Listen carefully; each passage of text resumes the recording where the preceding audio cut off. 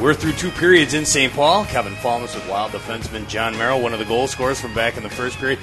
From my untrained eye, it looked like you were having a conversation with the ref, and Matt Zuccarello, it's his. He's saying it's his. Did you touch that puck before it went past the goaltender? I sure didn't feel too much of a touch, so if it hit at all, it was very slight. It's a strange situation tonight. Correct me if I'm wrong. It looks like you're playing a little bit of forward along with your role on the blue line, too. Are you just filling whatever role they're calling for you? Yeah, I'm just happy to be back in the lineup. Obviously missed a few there the last couple weeks, so just happy to be back with the boys. And a nice period there to put them on their heels a little bit. Hopefully we can build on the momentum and get this one done. Hockey Day Minnesota means a lot to the people here in Minnesota. You've got the Merrill Monsters at home.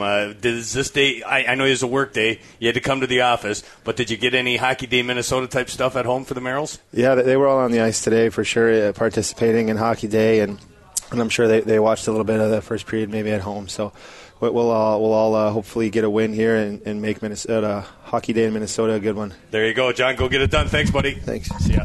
There you go, Wild defenseman Jon Merrill. We'll take a break, and we'll bring you that conversation with Wild president and general manager Bill Guerin. He was on earlier on Beyond the Pond. We'll hear that next. You're listening to Wild Hockey, presented by XL Energy.